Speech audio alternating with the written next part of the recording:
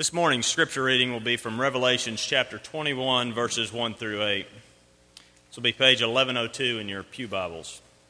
Now I saw a new heaven and a new earth, for the first heaven and the first earth had passed away, and there was no more sea. Then I, John, saw the holy city, New Jerusalem, coming down out of heaven from God, prepared as a bride adorned for her husband. And I heard a loud voice from heaven saying, Behold, the tabernacle of God is with men, and he will dwell with them, and they shall be his people. God himself will be with them and be their God. And God will wipe away every tear from their eyes. There shall be no more death, nor sorrow, nor crying. There shall be no more pain, for the former things have passed away. Then he who sat on the throne said, Behold, I make all things new. And he said to me, Write, for these words are true and faithful. And he said to me, It is done. I am the Alpha and the Omega, the beginning and the end. I will give the fountain of the water life freely to him who thirsts. He who overcomes shall inherit all things, and I will be his God, and he shall be my son. But the cowardly, unbelieving, abominable, murderers, sexually immoral, sorcerers, idolaters, and all liars shall have their part in the lake which burns with fire and brimstone, which is the second death.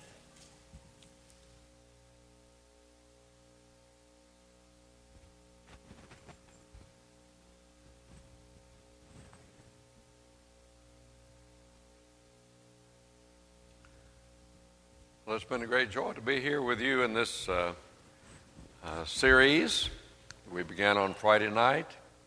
I appreciate so much the things that so many did to get ready for that, and we've had a good session and good attendance and good studies in the book of Revelation.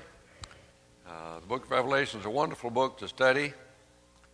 While, as we've said in our earlier sessions, I believe it was directed to the 7 churches of Asia and churches that time with a special meaning because they were about to undergo terrible persecution, and this was a way of preparing them and giving them assurance that Christ was with them. It has great lessons for us today. And so as we undertake to have the lesson this morning about Revelation 21 and 22, we'll be looking for those applications that we can enjoy that will help us to be better in our Christian lives today. We'll do chapter 20 at the Bible school hour, so we're getting slightly out of order here, but that will all work out okay. So we're studying chapter 21 and 22. As chapter 20 closes, we see a scene of the judgment.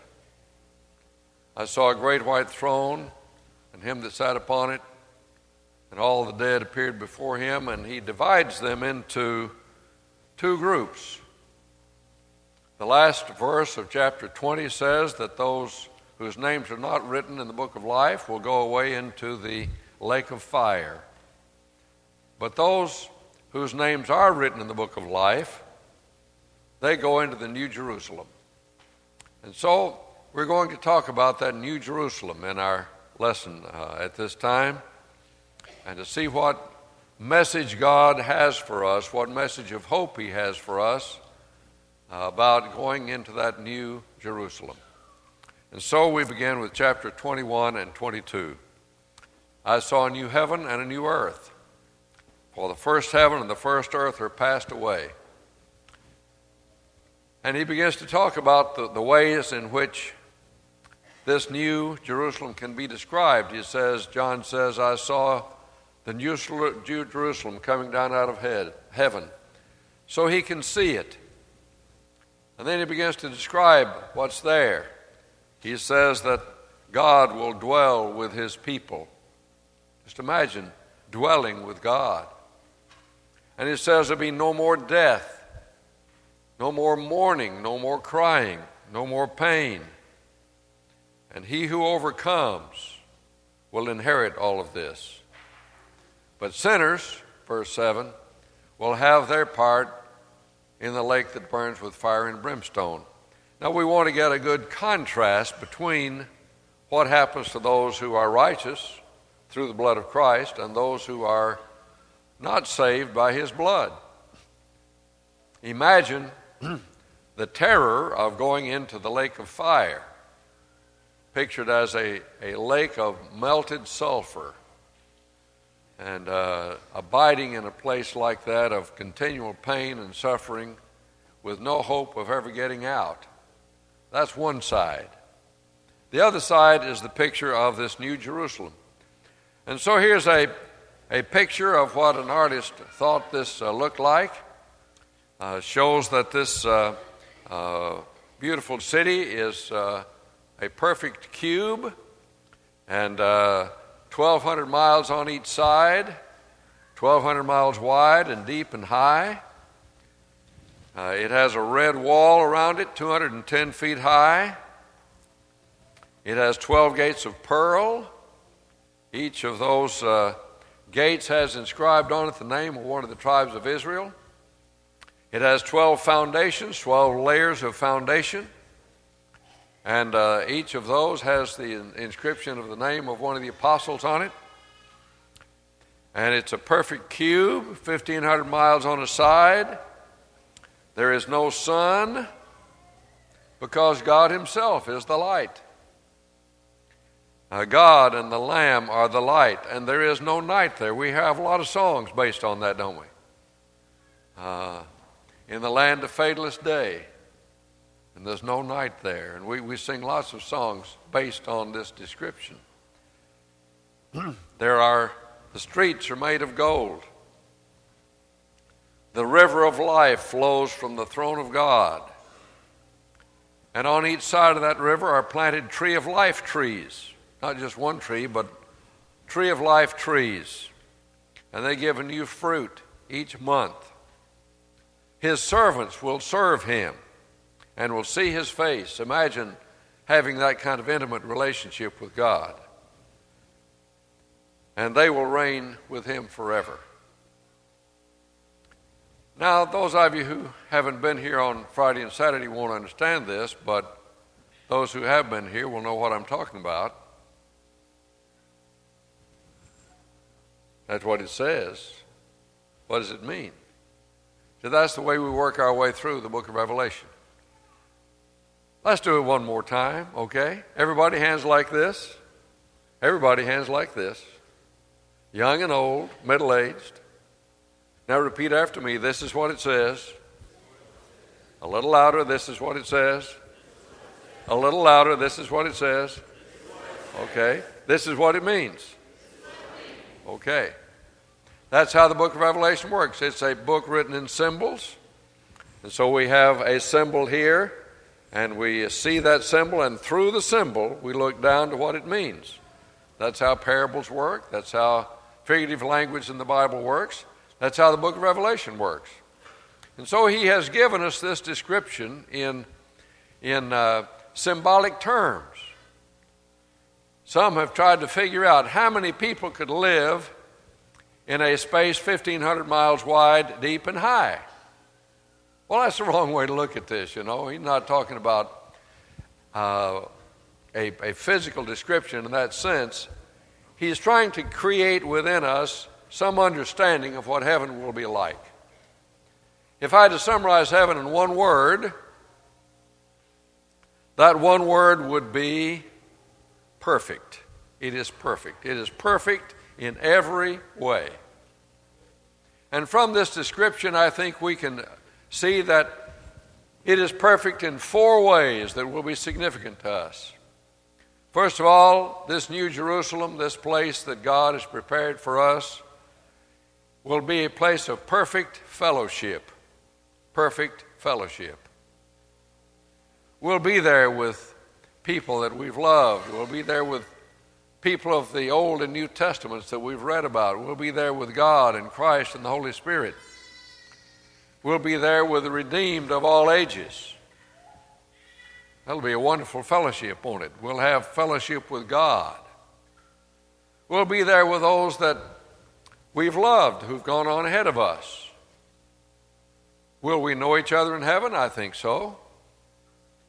David, when his little son died, said, he shall not come to me, but I shall go to him. Moses and Elijah appeared with Christ on the Mount of Transfiguration. Hundreds of years after they were dead, they were still Moses and Elijah.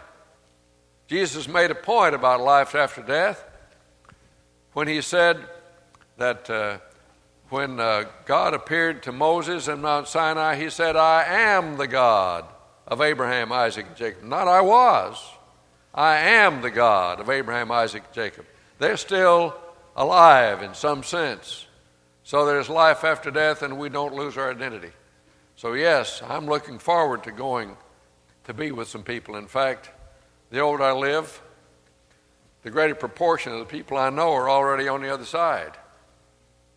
And so we begin to think about the joys of being reunited with our friends. It'll be a place of perfect fellowship.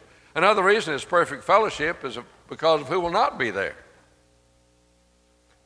I mean, the folks who have lied and stolen and cheated and done bad stuff won't be there.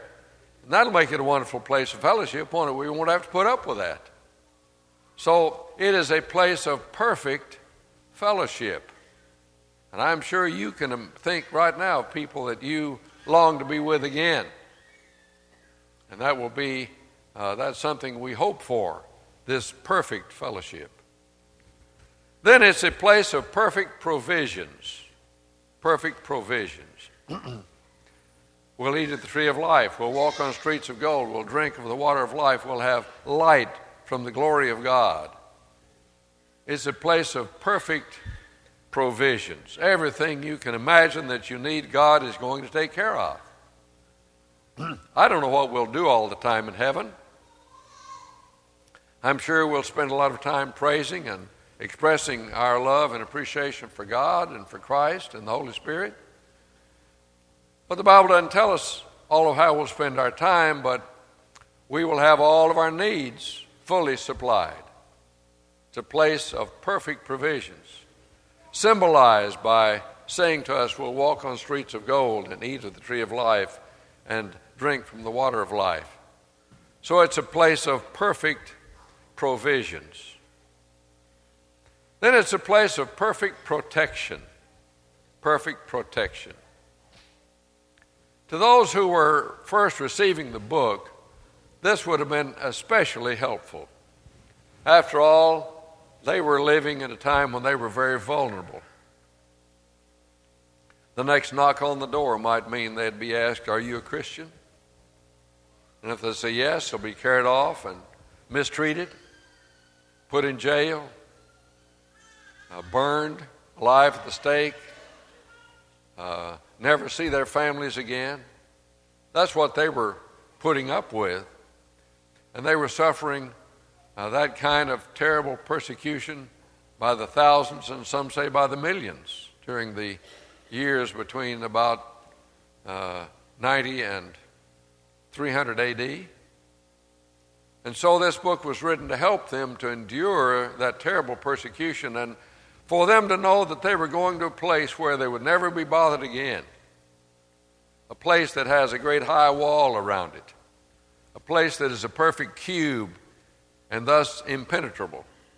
A place where the gates are always open. You know, that's interesting, isn't it? Some of us are old enough to remember when we didn't lock our doors when we left the house. I was growing up, we never locked the doors. But now I not only lock them, I've got a high-class alarm system because my house has been robbed 4 times. So I look forward to a place that has perfect protection where the gates are always open. But these people in the early centuries who were suffering such terrible indignities and persecution because they were Christians would have found this, I think, especially attractive. They're going to a place of perfect protection. Nothing will ever bother them anymore. And finally, it is a place of perfect joy. Perfect joy. There'll be no sadness, no sorrow, no sickness, no pain, no death, no suffering. It'll be a place of perfect joy. Everything will be good all the time. Now, in this life, we have good things some of the time, but we also have times of sorrow and disappointment and separation, death and pain, and disease, things of that sort. And so we don't have a place of perfect joy here, but we will over there. A place of perfect joy. There'll be no doctors in heaven. Oh, a good Christian doctor can go there, but he'll have to change his profession. Because nobody will ever get sick. There'll be no undertakers in heaven. A good Christian undertaker can go there, but he won't get to practice burying people because nobody dies. There'll be no barbers in heaven because there'll be no parting there. Think on that a while. So anyway, it's a place of perfect joy, a place of perfect joy. And so we look forward to this place of perfection in every way, a place of perfect fellowship, a place of perfect provisions, perfect protection, perfect joy. Now I want you to contrast that with the lake of fire, where there will be terrible things happening all the time, where it will be always painful, where there will be always suffering, where there will be always separation from God. Dante, when he pictured hell in his writings, said, "Abandon hope, all you who enter here. Abandon hope." Imagine you're living in that terrible kind of conditions and no hope of anything any better. Now, contrast that with the New Jerusalem. Called the New Jerusalem simply because Jerusalem was a special place of God's dwelling in the Old Testament. The temple was there and his presence was seen there, and so the New Jerusalem is an idea of saying, well, here's a new place that will go, and it is the dwelling of God, and so it's called the New Jerusalem. And so we see these two set in great contrast with each other. Well, who decides where you go? Do you have a preference? If you have your choice, which one would you choose? You know how you make that choice? You don't make that choice just by checking it on a list and saying, well, I believe I prefer to go to this one. You make that choice by becoming a Christian and living the life of a Christian. That's how you make that choice. And so I hope you're living the choice that will take you to heaven. Here is what Revelation 21 says about those who will not enter the city.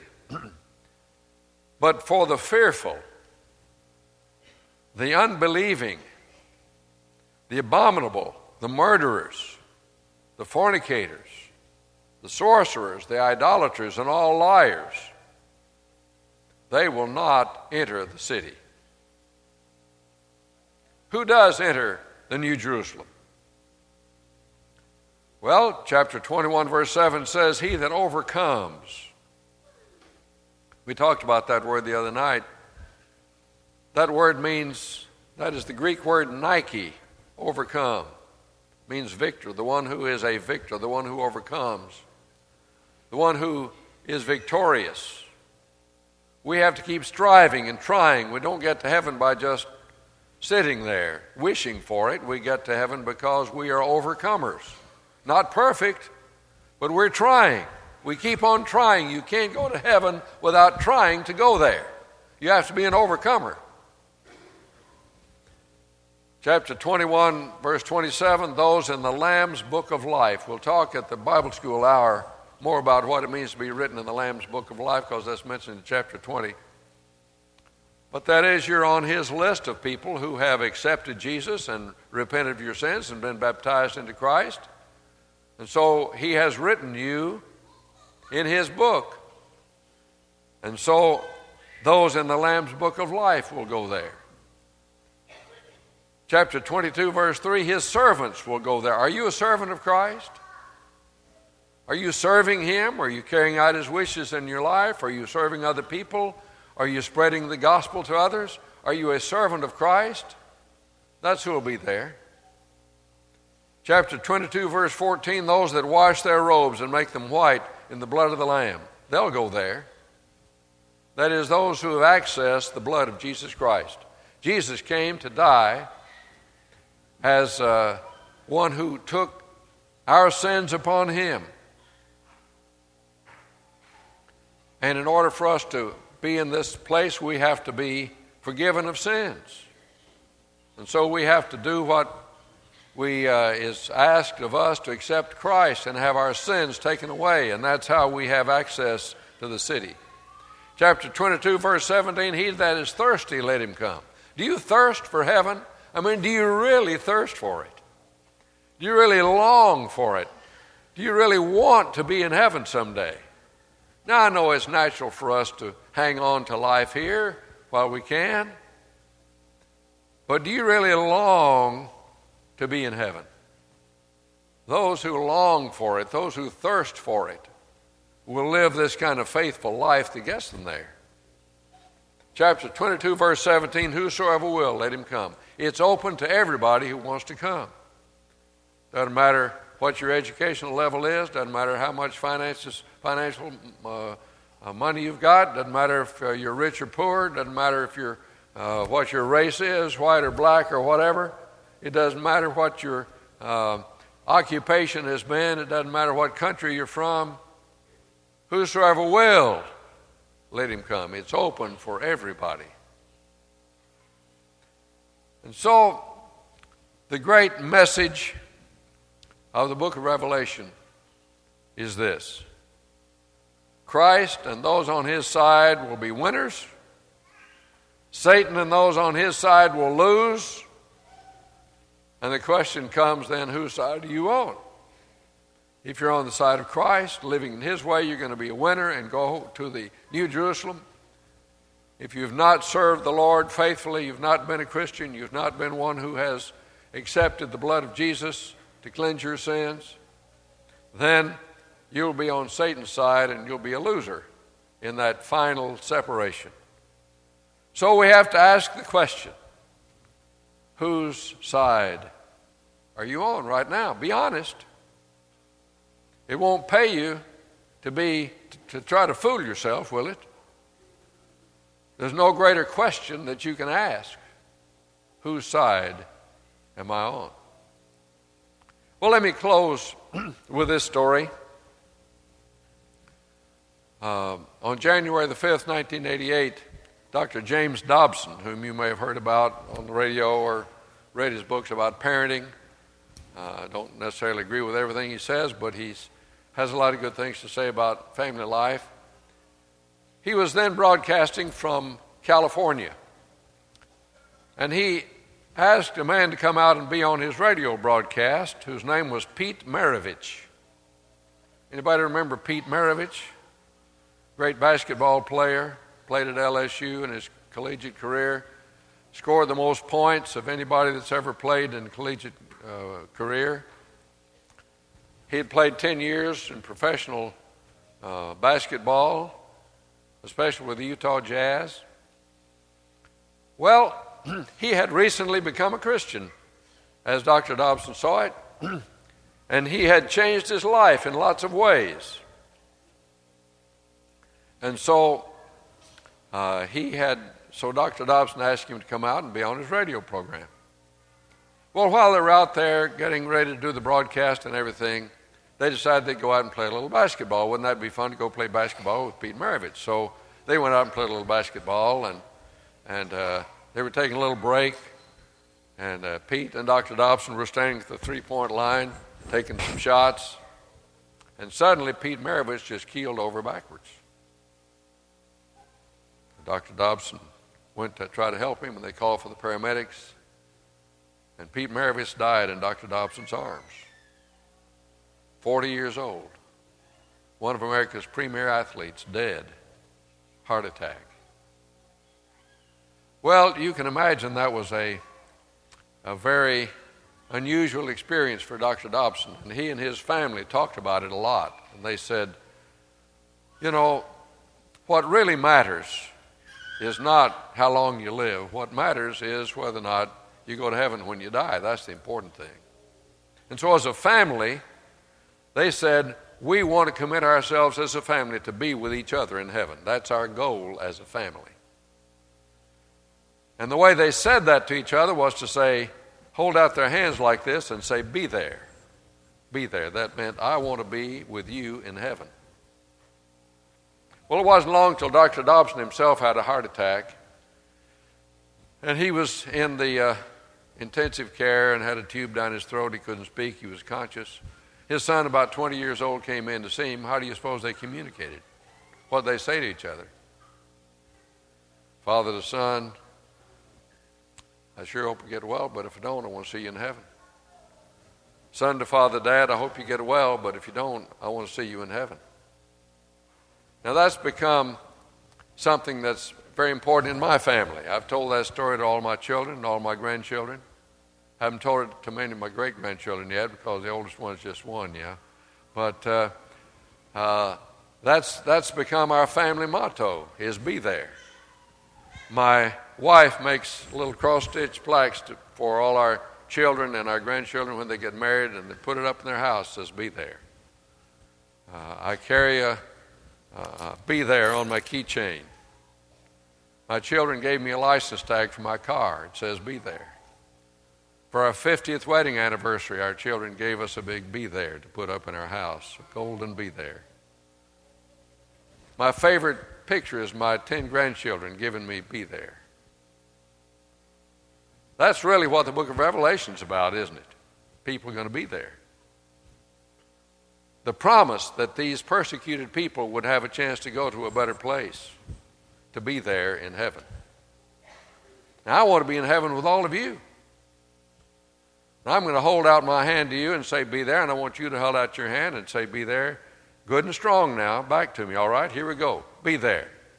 Be there. Do it again, be there. Be there. Turn to the people on each side of you and say, be there. Be there. Be there. Now, when I leave, you're going to say, remember that crazy preacher that came there and did this and this? Well, okay, if that's what you remember and that's okay. That'll be all right. But don't forget, the book of Revelation is to help us to want to be there.